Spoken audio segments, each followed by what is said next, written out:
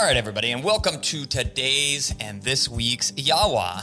If anybody that follows us on Instagram may have seen the post that I put out last night saying, preparing to shoot Yawa as I sipped on some bourbon. And unfortunately, we ran out of time last night, so instead of bourbon, Ethan, this week you get slightly over-caffeinated, Ethan. Let's get started. Let's get started. Hopefully he doesn't answer these questions too quickly with being on caffeine overload. Hey, now. I'll help him slow down. Just enough. So we got a couple cool things to talk about. First of all, this weekend, actually, so you will be seeing this prior to us actually going, because we do have a little bit of a delay in some of the videos that come out, but we will be going gator hunting, aka fishing, aka whatever exactly it is, with a really good friend of ours, and we'll be in Louisiana on the far eastern border near Mississippi, kind of, and this will be the second time I've ever done this. It'll be the first time Kat has done this, and Yep. This man is ready. He's told me we're going to fish some deep water. He wants to catch a big one. He's caught some big ones before. Last year he said he got like an 8-footer, which is a good That's gator. a dang big gator. Yeah, which last time that I went would have been Oh, man. 8 years ago, maybe 7, 8 years ago, something. Yeah. A while. Yeah. And that's what we got. My uncle and I both went down. We both got 8-footers, and it's a big animal. And I think the crazy thing to think about is he's talking about hopefully we can get like a 10 or a 12-footer. Well, you think about a 10-footer, 2 foot is not that much extra. That's probably pretty close to 2 foot, don't you think? Yeah. The distance between these microphones is like 18 inches. Yeah, If you want me that's to what get I a tape was gonna measure, I can go do that. But the thing about it is when you get into those longer length alligators, they almost get exponentially wider for every foot they grow longer. So the longer they get, the wider they get. So they turn out to be really big. Yeah, a 10-footer is drastically larger than an 8-footer, and a 12 drastically larger than a 10-footer. So it's kind of a cool exponential growth pattern. And he's got some big plans. You know, it is fishing, hunting, but we're going to do our best to video document, put this together so that you guys on our channel can watch our gator experience. And some highlights from the trip. yeah, hoping it turns out, but we will keep you posted on that. And Aiden's actually going to be road tripping with us, but not helping us gator hunt. We're not using him in the baiting process. None of that. Yeah, we got him hung up there above. We got to keep him like 8-10 inches off the water so we can get a real big one and just have him dangle there, right? No, absolutely not. And it's not safe for him to come out in the John boats when we're checking the lines or anything like that either. So he'll get to hang out with the family that we're staying with while we're out doing the actual gatoring stuff. There is a chance if there's some teal in the area that we get a little bonus teal hunt, and we will do our best to document what happens. And then as far as some other cool stuff, we do have some few videos that I want you guys to be tuning in, paying attention to the channel coming up very soon. There's some questions that get asked a ton about how to properly go for walks and how to manage walks with young dogs in town, with people, with dogs, with distractions. We're going to try and set that up with our little Thunder Pup, who is in the perfect time frame to be horrible at that and need some management. Yes. And then we've got a video talking about how to help those uber fast eaters. A lot of people are struggling with that. And then the last is going to be, is your dog ready for collar conditioning? These are 3 really big topics, and they're going to be coming out very soon. So be staying in tune with the channel.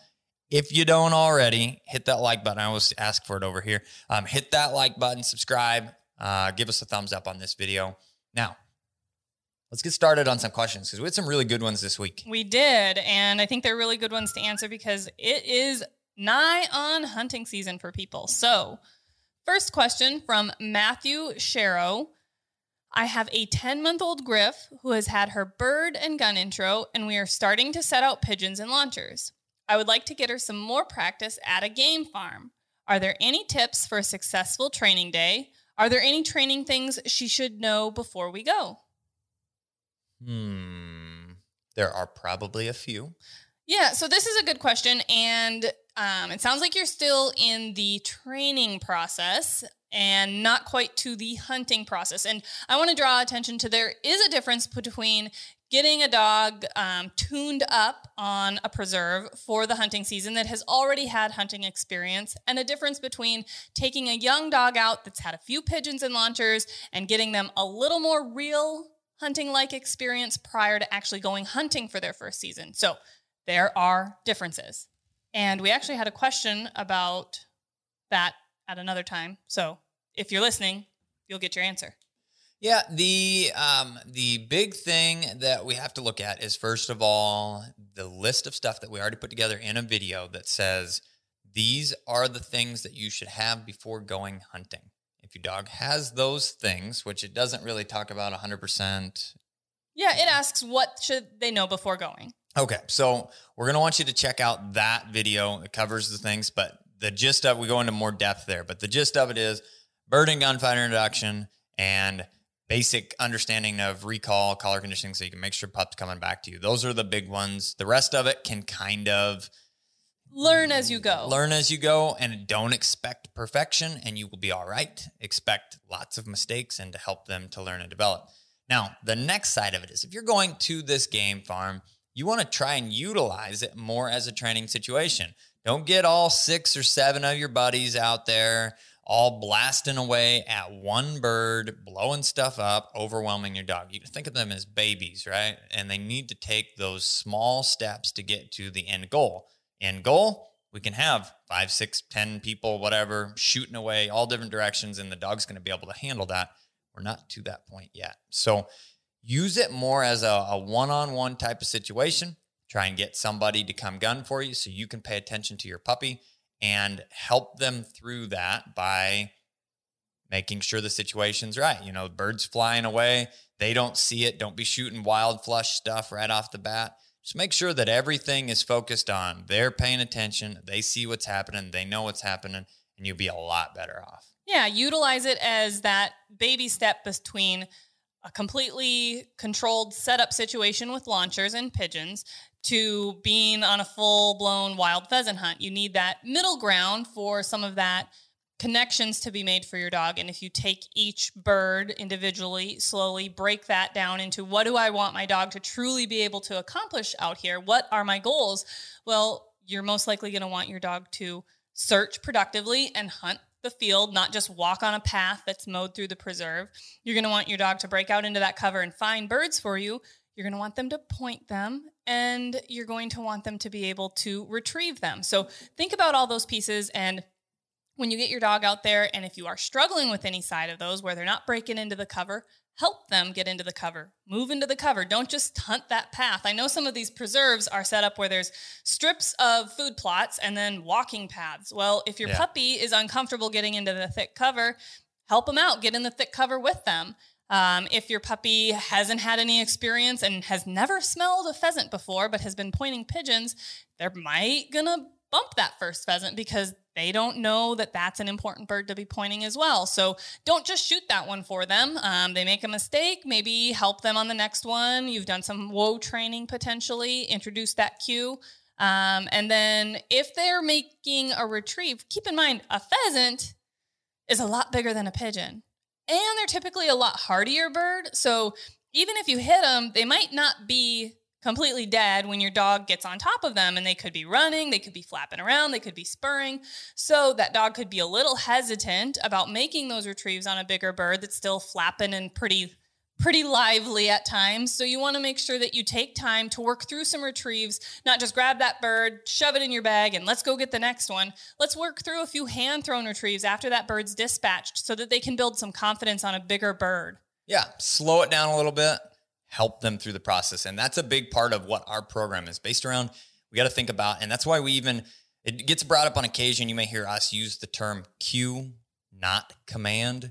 And we aren't force breaking dogs. We are training them, teaching them, developing them. And I think that taking that mindset, that's part of like a baby step to a mindset of don't get frustrated. Figure out what can I do to help them in this situation that they're obviously struggling, and you're going to be a lot happier in the long run. Yeah, the smaller steps you take to get there, I think the faster you'll actually get there. So 100%. All right. What do we have next? Next question, which actually really segues very nicely, Ethan. Good job on that. From what we were just talking about. This is from Isaac Turton. Do you have any other YouTube content creators or podcasts that you would recommend that have a similar philosophy or style in training? Already started following Lone Duck Outfitters from your suggestions. Uncle Bob. So awesome for taking our suggestions in our previous Yawas on checking him out. He's been putting out some new videos. If you haven't had a chance to look at them, head on over there, look at them. I think they're on a schedule of somewhere between 2 and 3 a week. So that's awesome. It's going to be a lot of stuff start rolling through. And we're actually, I didn't mention this in the beginning, but we're going to be headed out there again to do a little more work with him. And I'm going to shoot a couple of videos for us, and then we'll end up trying to help him maybe if I can, just because it's nice to have extra video people there to get a few more videos in his queue coming up too. And now, I don't get to go with this time. Wah, wah, wah. I know. But hey, next time. I'm putting it on the docket for next time. So I want to start with, there's really not a lot out there. We've looked, there are quite a few other dog training channels, but the thing about dog trainers in general is ask 10 dog trainers, get 10 different answers. And that is a very commonly used, joke amongst trainers themselves, is there are 101 ways to skin the cat, right? I mean, it's all different, but I think if you look into it, it's great that you mentioned that. It's awesome that you already follow Lone Duck. Bob's a great guy. And I think even though you're going to see differences, you're going to see similarities, it's going to be an overall similar feel of an approach that is, how can we help them through this? I see they're struggling. And most good dog trainers are that way. They understand this dog is struggling, and we're not going to try and force the, round peg in the square hole or whatever. We're going to figure out a way to help them, whether they 100% realize this or not. There is no such thing as a cookie cutter training method. It doesn't work for all dogs. And I think that there was more of that in the past. You hear about washouts, and field trial washouts was a big thing. But that was even more from a sense of the dog didn't have what it took. That dog needed to be able to be big running and steady and do all of these things, and it doesn't have that. They're competing at a higher level. When you come back down to the average dog trainer that's trying to help your dog be the best it can be for you and what you're looking for, we've talked about ceilings. Not all dogs are created equal, but we're still going to try our best to find the way to help them to become the best that they can be. Now, all of those things full circle. There are not a ton of other YouTubers out there that are doing similar stuff to what we're doing, other than Bob that's rolling into it now. There are a few podcasts. Most of them are going to get you into a whole different realm of dog training stuff. And also, I know Bob has a podcast too, just throwing that one out there, but there is a whole different realm of dog training world that you're going to get into. They utilize collars. They're going to get into the more of the science and the psychology, I think would be the proper term, like how the dog's brains work. Behavioralists, things that are talking about why dogs do what they do, how to work through some things. But I'm going to say right now, I enjoy learning. I enjoy listening. I enjoy watching them. And there's not very many that I have found that were worth my time to continue listening to for one reason or another. It's just like, didn't feel like there was new, fresh information on a regular basis. It was kind of turned into the same two guys talking about the same two things, and they never moved on. So yeah, if you find something, tell us, because I want to know, but I don't have a lot of great options for you. And the other side of it is, so our channel, we really want to help people and educate and teach.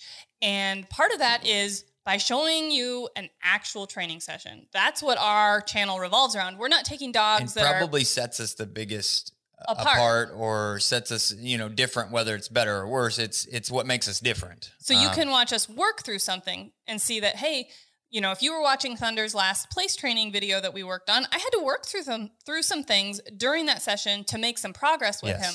And I had to adapt in that actual session because he wasn't necessarily reacting to the vibrate enough. I needed some more stimulation, and that allowed me to add that in that session, and I made that adaptation then. So I think that our videos have that not a ton of other videos do. I know when we were out shooting some videos with Bob, when he started some of his videos, it's going to be similar. Very similar feel like that way. One take type of. This is what the training a session live looked training like. session. Yep. Though we're shooting it and it's going to get put up on YouTube, next week, just because of the way that editing happens, and editing in a sense of making sure the audio that we've got on our lapel mics matches up with the video. Not, we're going to cut out the stuff that didn't go right. Yeah. It just takes time to get that scheduled. So, okay. So these are a couple of these are coming in to me that might be decent options to look at. There's one that I have seen a couple videos that he's put out. It's called Simpatico, Simpatico. He is uber sciencey. All of the right verbiage, and not like, I don't want to say we talk down so that you understand, but when you start jibble-jarbling a bunch of science words about operant conditioning and whatever else we're using about this confusing. Yes, it detracts from the information we're trying to pass on.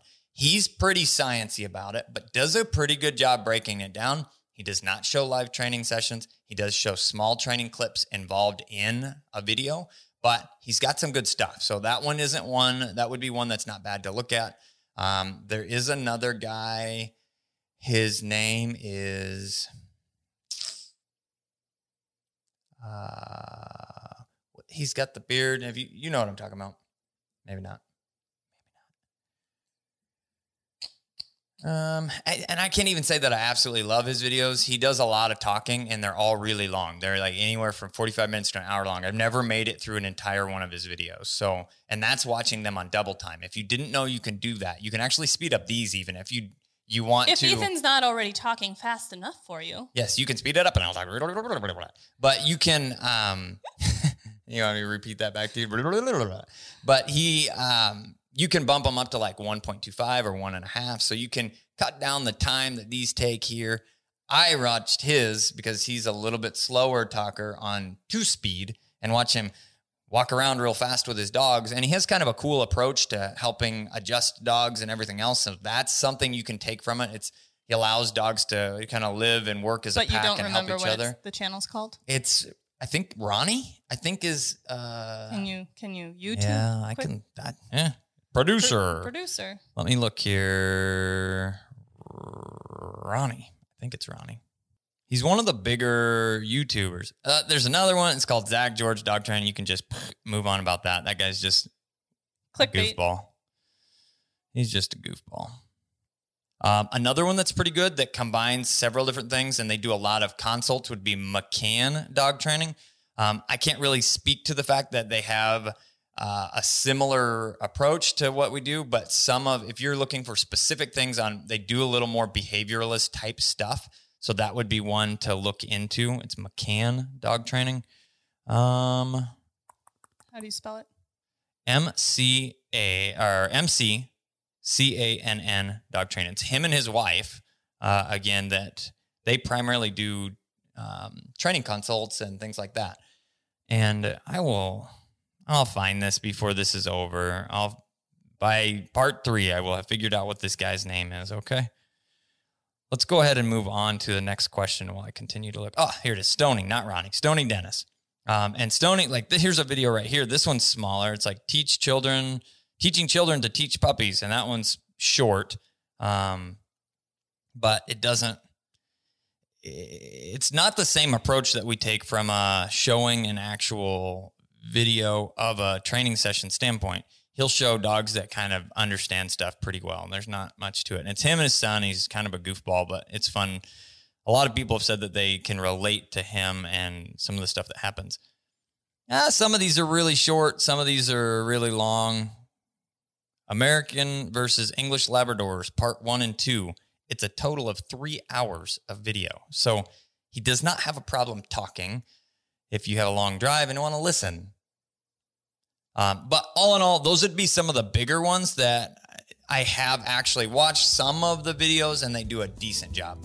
So there's a few other ones out there but those would be a couple that I would check. And even if it's just for you're looking for some more information on a specific topic that pops up that we don't necessarily have covered yet. Great question, and that's probably all we have time for in part 1. We will see you shortly in part 2.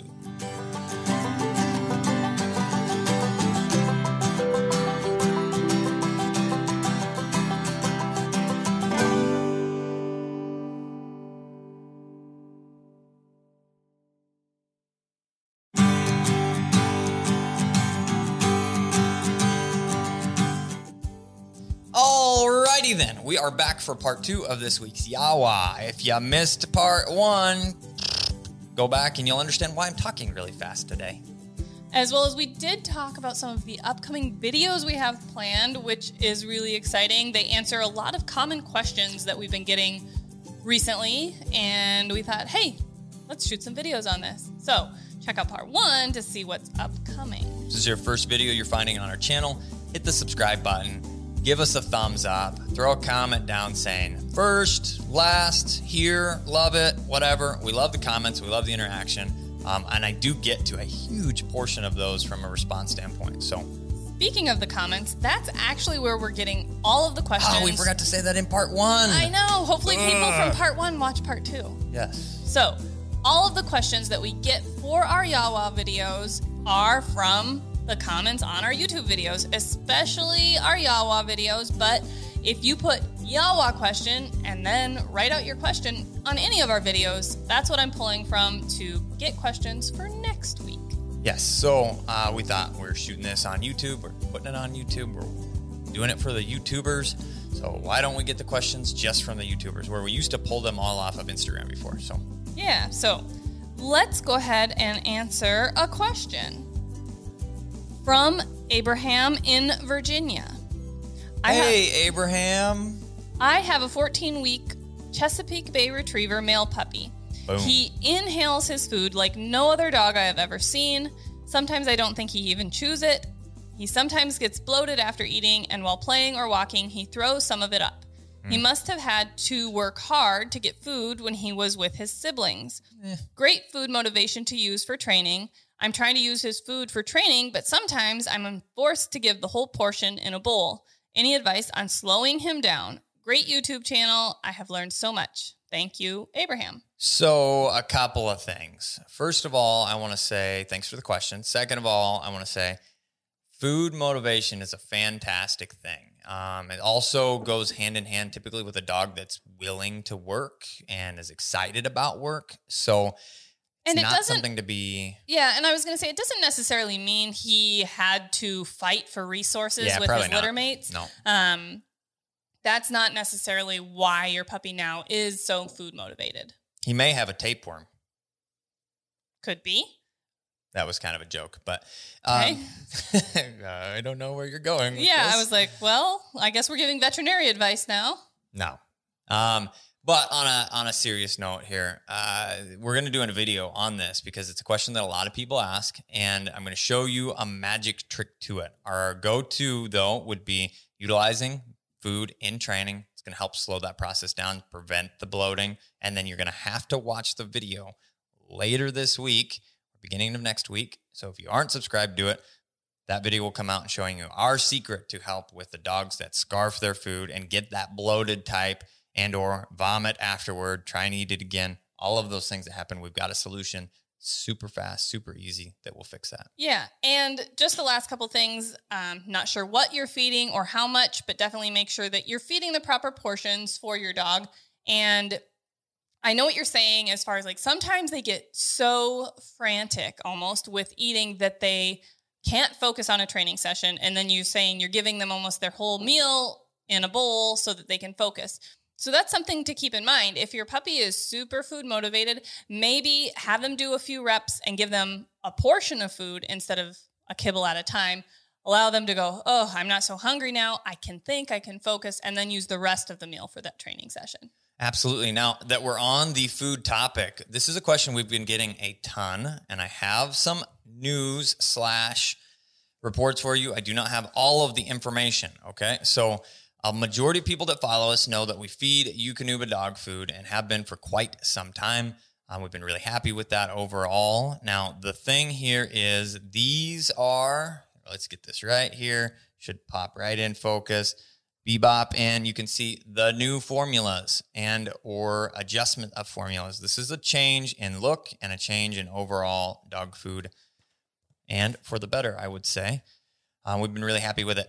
What people are struggling with is a lot of people have been feeding the 30-20, and that has kind of disappeared from the shelves. And they're like, what do we do? Where's the 30-20? That's what we've been feeding. That is coming soon. I know that we have it. So it can't be very long before some of the other places are getting it back in stock. They just had to clean out the old 30-20 that's going away.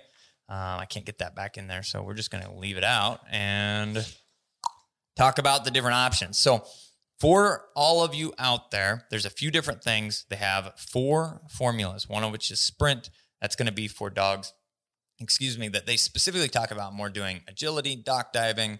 They're exercising pretty heavy, but it's all sprint related stuff. Short bursts of energy. Yes, that not is that short endurance, and intense. long amounts of time that they're expending that energy. Short and intense. A majority of the people that are watching this have some form of versatile dog, and a lot of those versatile dogs are going to feed one of these 2 middle formulas.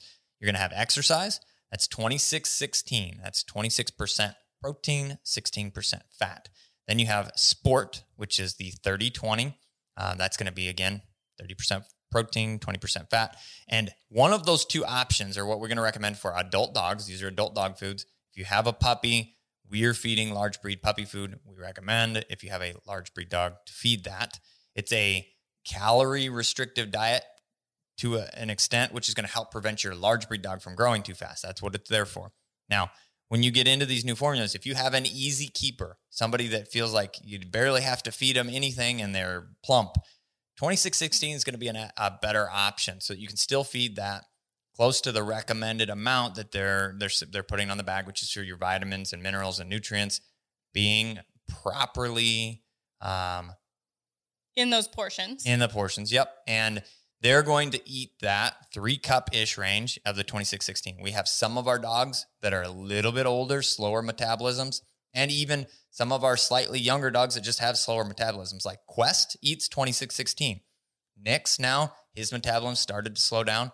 He's eating 26-16, and they're eating about the same amount of food. They're on the opposite ends of the spectrum. Now, Legend is just over a year, so he switched to adult food. He's kind of struggled a little bit to keep the weight on because he's got that high metabolism. He's burning it off. He moves a lot. And Vex, he's still in the peak metabolism range and moves a little bit more. So those 2 boys are eating 30-20. They're eating 3 cups. The other dogs are eating 3 cups, but you get different calories associated with those. And then if you have a dog that's really struggling with weight, you see, like, I feed them all the time, they're skinny, scrawny, then you can move into the 30-28. It's primarily formulated for dogs that are doing, like, sled dogs, extreme athletes, extended amounts of exercise. That's what that increased amount of fat is for. It's going to help them to have extra energy for longer periods of time. And then that is a 30-28. There are a few dogs that I know in the short hair world that could probably benefit from that, especially in hunting season.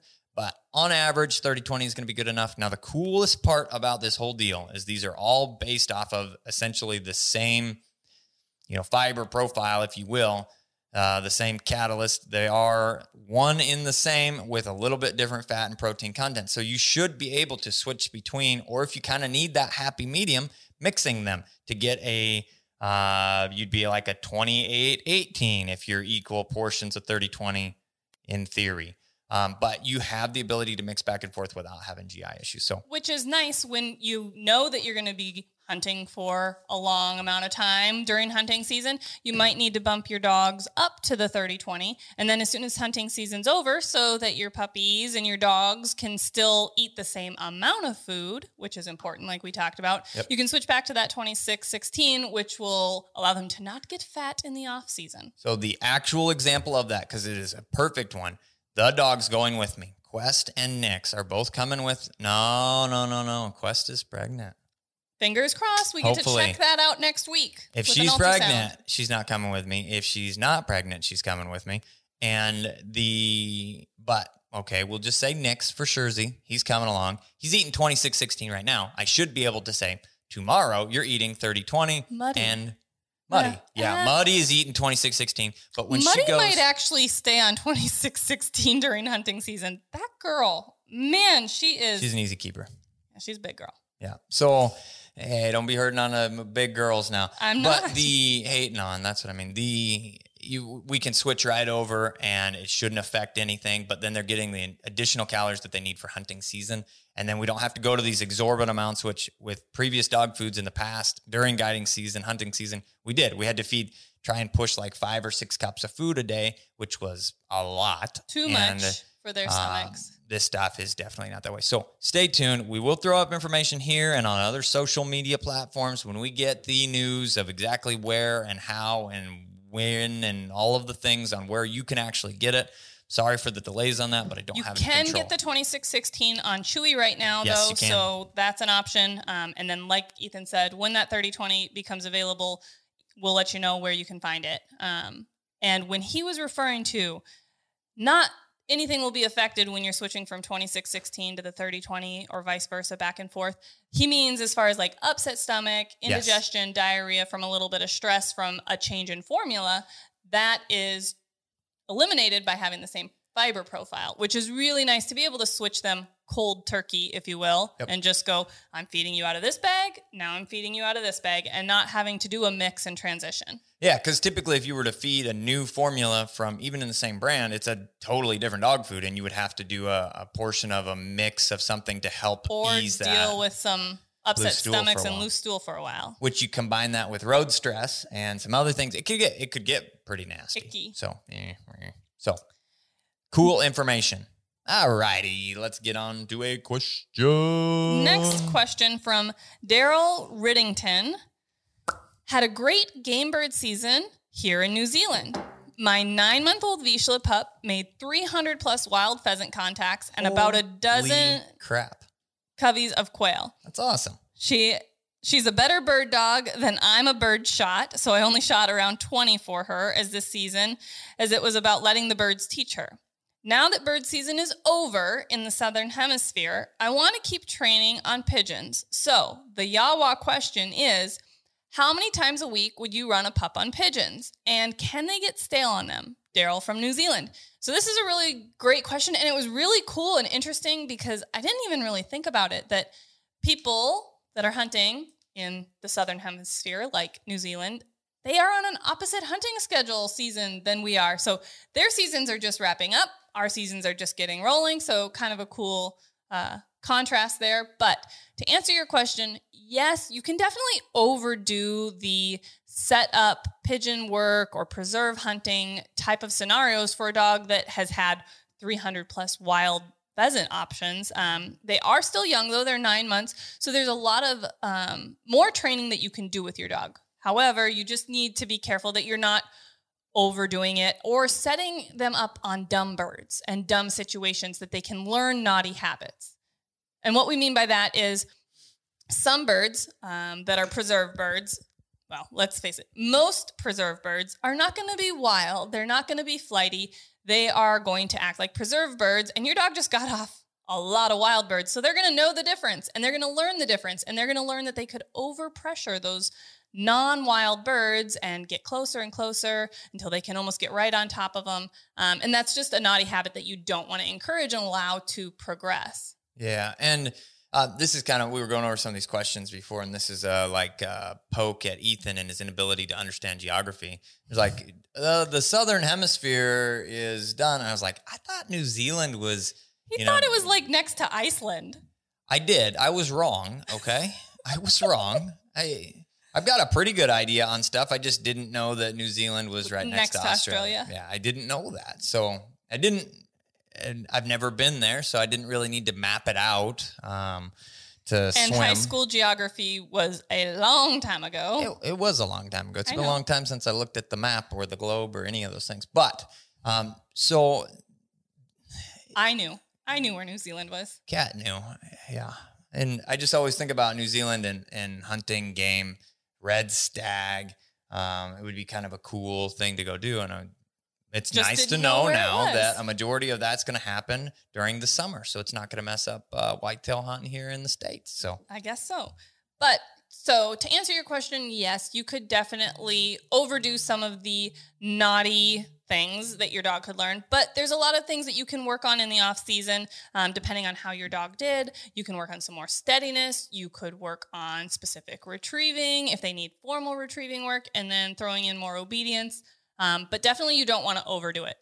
Think about it from a respect of, like any kind of a discipline. If you play the piano or you play an instrument or you are an athlete and you do whatever, it would be the bare minimum, mundane, simple drill. And you say, I'm going to repeat this over and over. For example, I'm going to do layups all day, every day when I'm playing basketball.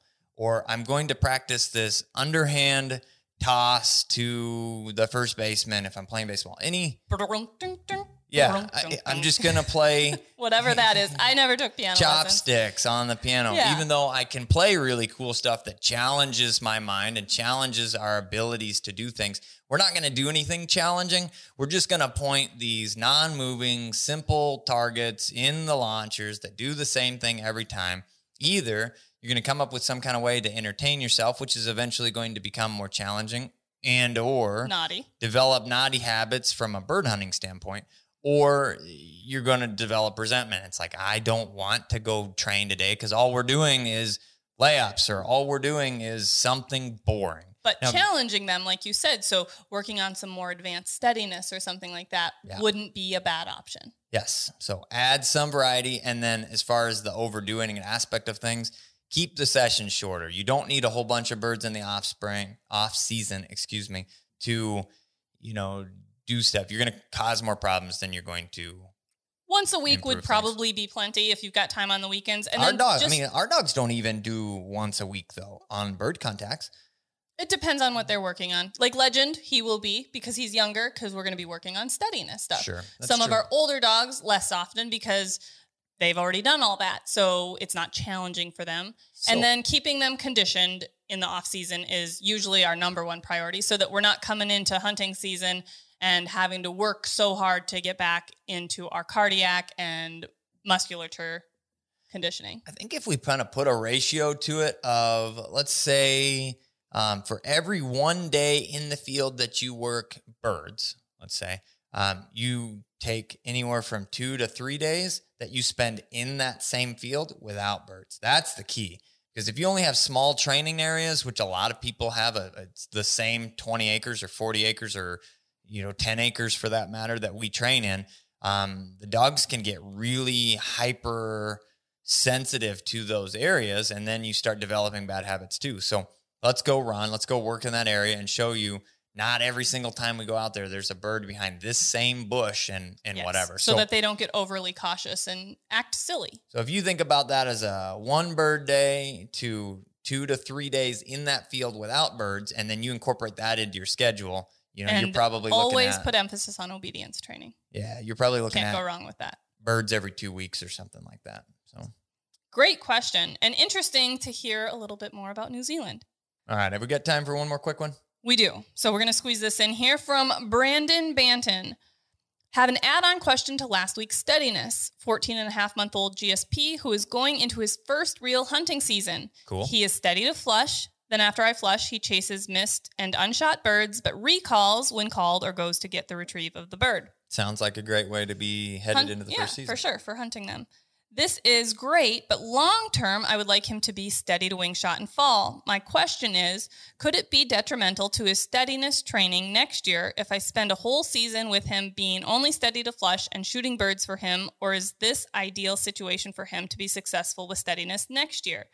And is there anything steadiness-wise that I should be doing that will help him with full steadiness training next year, i.e. woeing him on wild flushes or woeing him if he happens to bump a bird, etc., or just hunt him and shoot lots of birds? So that lots definitely of pointed birds. That definitely was not just a quick question. There's a lot of cool stuff that go involved with that, but we can probably bop it over from part 2 to part 3. So stay tuned and we'll get your question answered in part 3. I didn't realize how short we were. No. Short answer, though, is no. No what? What was the question? What was the question was, can he hunt his dog that way? Steady to will it cause a problem? Only, or that was the question. Will it cause a problem for advanced steadiness for next season? So the short answer is no. He also asked if there's anything that he could be working on steadiness-wise for training next year. Okay, so that's part of the long answer. See you in the next part. That's the end of part 2, folks. We will see you in part 3 very soon.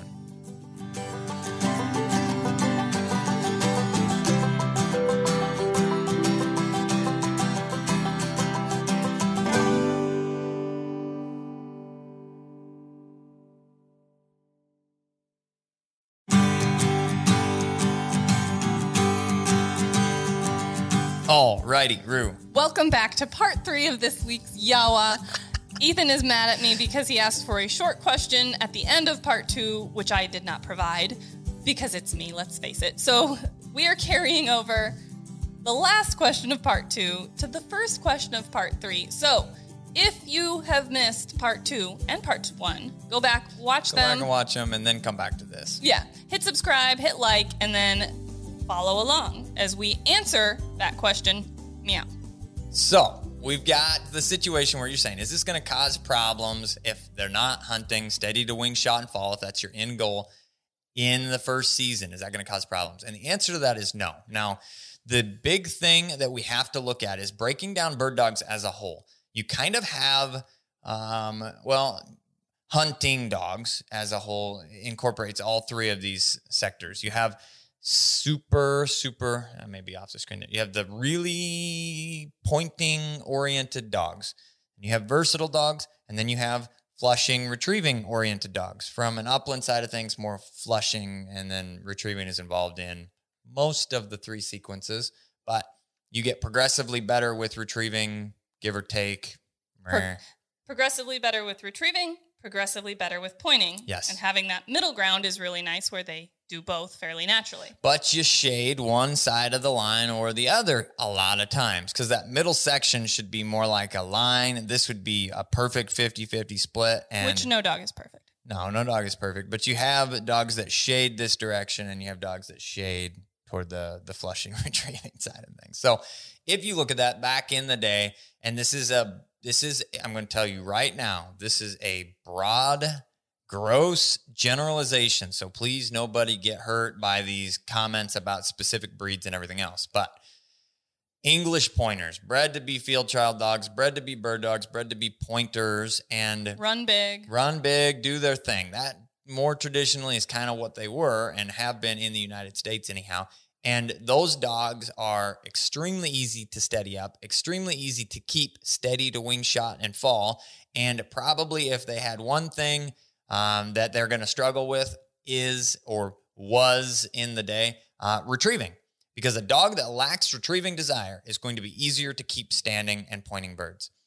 And a lot of those trials don't even necessarily involve retrieving. I don't believe Brittany trials do, and correct me if I'm wrong in the comments. I don't believe that a majority of pointer trials require retrieving, and there are some retrieving stakes in both, but then there are Brittany's and pointers would be the big ones, and then I know there are some other, but I think most of those other cross into, in our area specifically, Oklahoma is a big Brittany area, pointer area, Texas, big, more pointer. It's like pointer, Brittany, short hair. That's kind of how the progression up from Texas goes. And you are looking at the pointers themselves.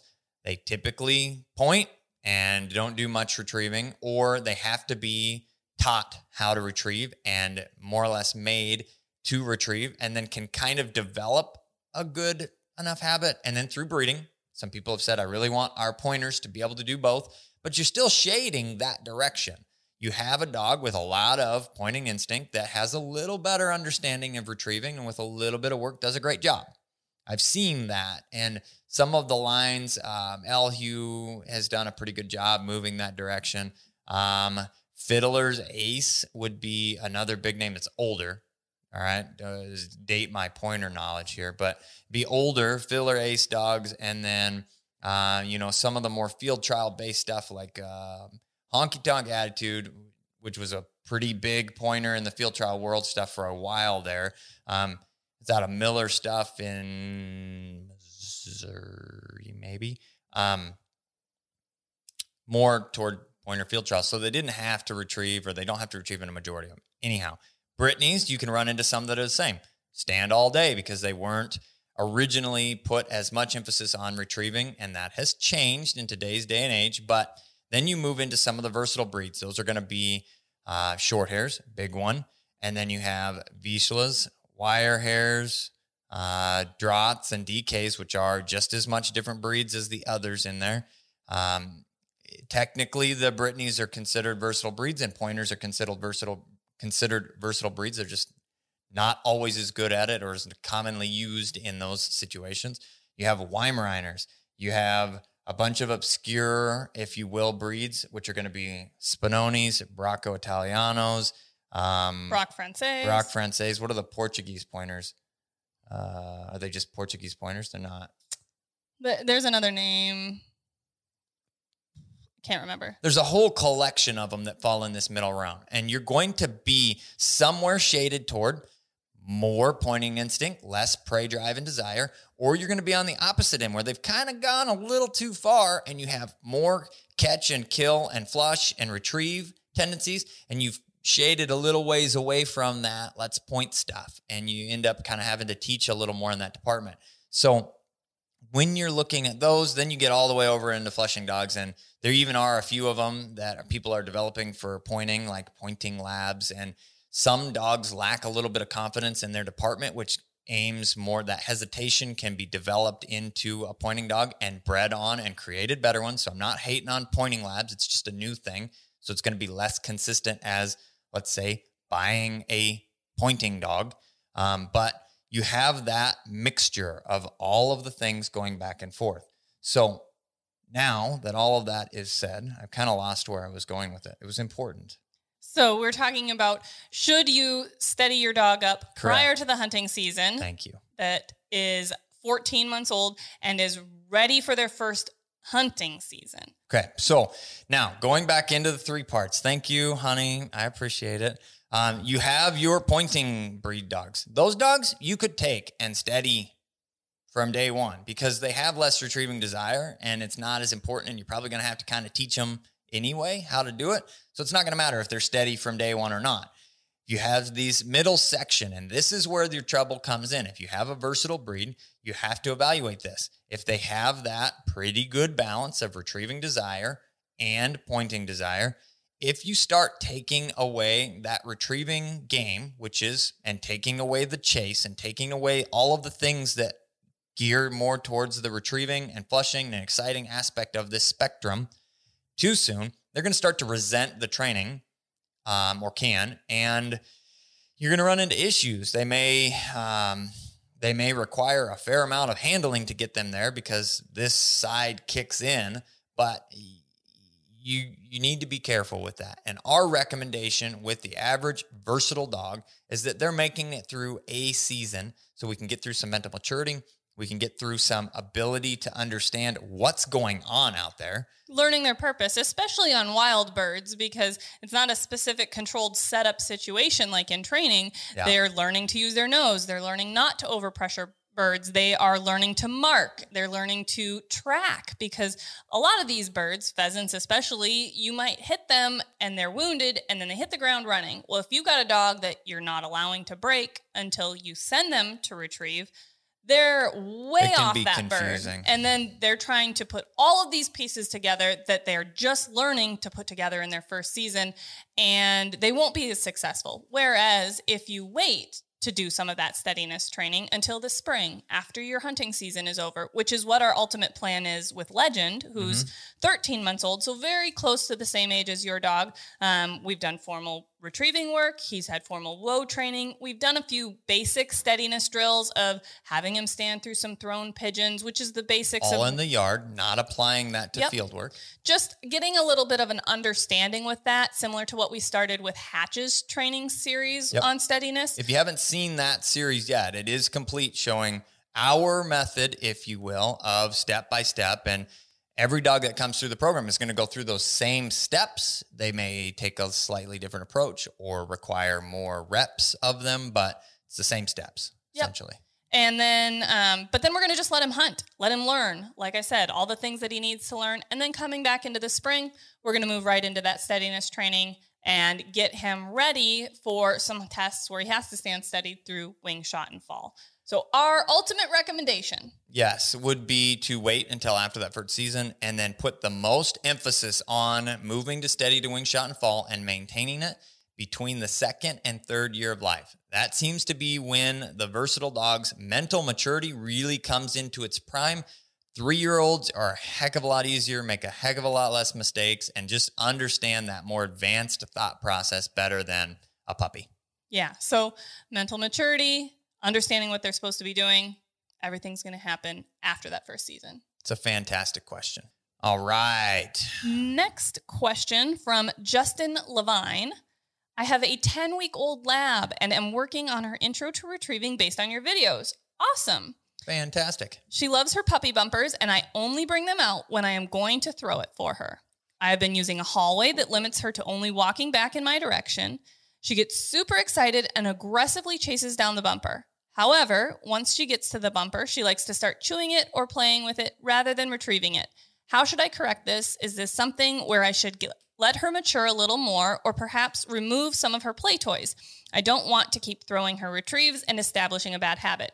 So Justin, this is an excellent question, and it's so great because you're taking so much that we have mentioned and shown in our previous videos, and you're utilizing that where only allowing her to use training bumpers, having those bumpers only available during your training sessions, using a controlled environment like a hallway. So those are all really great things. And it's a great question. We're glad you're asking it here. And I want to say that for anybody else that's watching right now that wants to see one of their questions asked, we are pulling all of the questions for these episodes, if you will, from the comments below. So throw your comment, Yawa question, and then type out your question.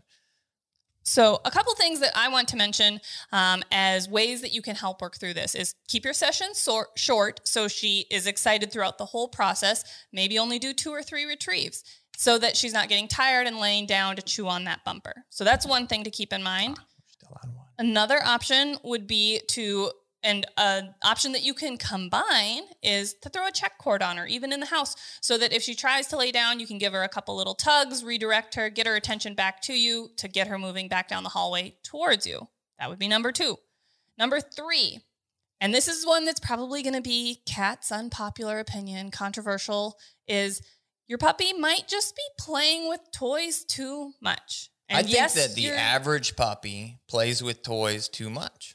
Yes. And from a bird dog standpoint, let's go bird dog standpoint. Because if you just have a pet and they're chewing and mouthing, rolling, whatever, it doesn't matter. It doesn't matter. They're just dogs. If you're trying to develop a dog that's going to be a great hunting dog and retrieving birds and things for you in the future, teaching them and treating them like a bird dog, like a hunting dog, that you have expectations is really important. So having too many toys that your puppy can just play with willy-nilly, lay down and chew on, there isn't a huge difference to them at this point between that and the bumper. And though you're only using that specific bumper for training sessions, it still is similar to a toy. And that's what she gets to do is lay down and chew on toys and stuff. So our recommendation might be to remove some of the other fun toys that she gets to do those behaviors of laying down and chewing with, and only giving her specific like edible chew bones and treats because puppies do need to chew. They still need things to occupy them. And I'm not trying to be a, Nazi on we don't play. We're no fun. We're not fun suckers here. I'm a fun sucker. Ethan's a fun sucker. I'm not a fun sucker. But we try and maintain, expectations with our toys too, which is why squeaky toys aren't something that we recommend. People ask us all the time, what toys do you let your dogs play with? I'm like, chew bones. Chew bones and little puppies get toys for a little while. And this puppy's only 10 weeks old, so there still needs to be some think about the toys that right now, Clutch, who is just over 10 weeks old, right around 13, 14 weeks old now. Okay, so he's into the next month of stuff, but it's anything your dog is conditioning. We say this a lot. Which is why you said you don't want to create bad habits, so you're trying to find what to do next. Anything they're doing, they're conditioning themselves too. So you just have to, when you're switching away from toys is what I'm getting is when you start to see these bad things start to develop because like Kat said, they're the same. It's a toy. The bumper is a toy. Even though you're keeping them separate, the mouth habits are what you're watching develop there. Yes. So our adult dogs especially, they don't get any toys to play with. They could get chew bones. Every once in a while, they'll steal one of the young puppies' toys, and then they immediately destroy it. So we don't give them toys either. Yeah, and every once in a while, Grandpa steals one and tries to eat it. So yeah, and that causes problems as well. So I would say your 3 big things: remove extra toys, use a check cord, and keep those sessions short. So great question. We hope we were able to answer that for you. Absolutely. All right. We had a ton of really good questions this week. Did have a ton of really good questions. So this question is awesome. And it's awesome for a couple of reasons. Nate Brugman, 8-month-old female Labrador. Trying my best to introduce her to different people for puppy socializing. Mm-hmm. She gets so excited every time at seeing... 8-month-old? Yes. Okay. At seeing a new person or someone she has been around multiple times. Lots of jumping, scratching, and occasionally piddling. I got the DT Wrap 1450, and she does great while walking with commands, but doesn't seem to help around new people. Most people have said she is just in her puppy stage. Thanks in advance. Really like your videos and has helped a lot. So, great question, because this is a question we honestly get asked a lot. How to help your dog a lot behave properly when they are meeting new people. Second reason, this is a really good question, is we are going to be shooting a video about this very soon with Thunder, because he's going on 6 months old and is very much establishing those I jump up, I act like a nut when I meet people.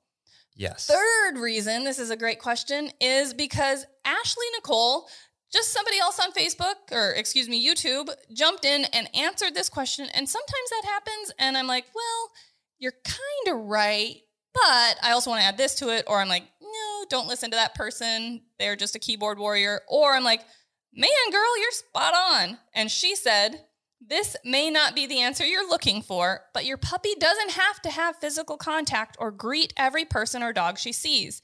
Even small training sessions to teach him or her to be calm around people, even at further distances, are more beneficial to the puppy. That's still socialization. Teach calmness first. And that, like I said, spot on, really great advice to understand that your 8-month-old dog doesn't have to interact with everybody, because anything a dog is doing consistently, they're conditioning themselves to. So if your dog meets new people and that's their MO of jump up, get all excited and crazy, then that's how they think that they need to interact with everybody that they meet. Whereas if you can keep your distance and maintain those calm behaviors and talk to the person that you're walking up to meet. The person is the biggest part of the problem. Yeah. You know, I mean, people in general, and I love you people, but you're the problem. I mean, it's the fact that society believes that anytime they see a dog, there's an open invitation to come pet them, or and the thought process that not this just is pet them, get them all excited and act like a-holes, I mean, but essentially what you do is you set up your puppy to understand that any person they meet that's new, they get to do whatever they want, and they're naughty, and that person's going to get them so excited, and that conditions that behavior and that response. Now, you got to think about the service dog industry, okay? So there are a lot of different service dog options out there as far as what these service dogs are doing, but a majority of them involve very similar types of early development and training.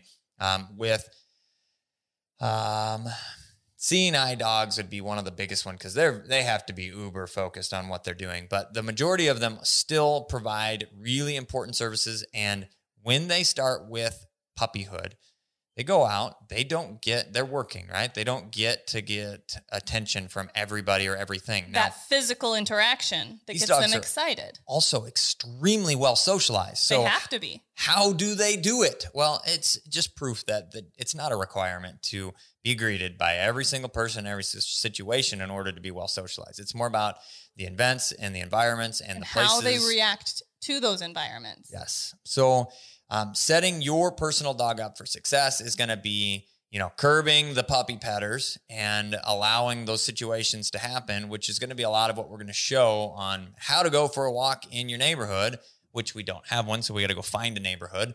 But we're going to show how to go for a walk in the neighborhood, how to interact with those people, and how to help handle your dog through those situations. So great question. Be looking for that new video very soon. And thank you all for all your questions this week in our Yawa series. I'm out of coffee. And he's not getting any more. And we're out of time. And speaking of coffee, if you saw these mugs, you like these mugs, all of the mugs that we're doing are going to be a limited edition. This will be the only batch of these that is created. So once these are gone, they're gone. If you like them, we have a few left, and then we will have a new model, if you will, Second edition coming out very soon.